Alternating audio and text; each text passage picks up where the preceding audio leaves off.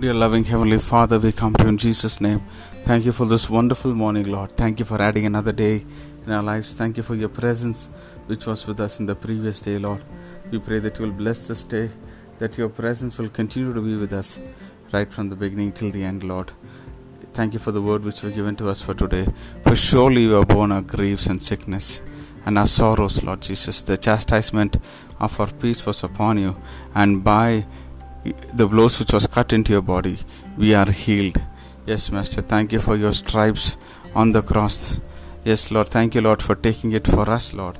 And through your stripes, we are healed. We claim it right now, Lord. We speak healing over our lives, our family members, Lord, our neighbors, Lord, people suffering in our nation and the nations. Lord, let your healing, Lord Jesus, be experienced by everybody, Lord. May you work in and through our lives for good. May your name be glorified. In Jesus' name we pray. Amen. May God bless you, dear ones. Have a wonderful day ahead.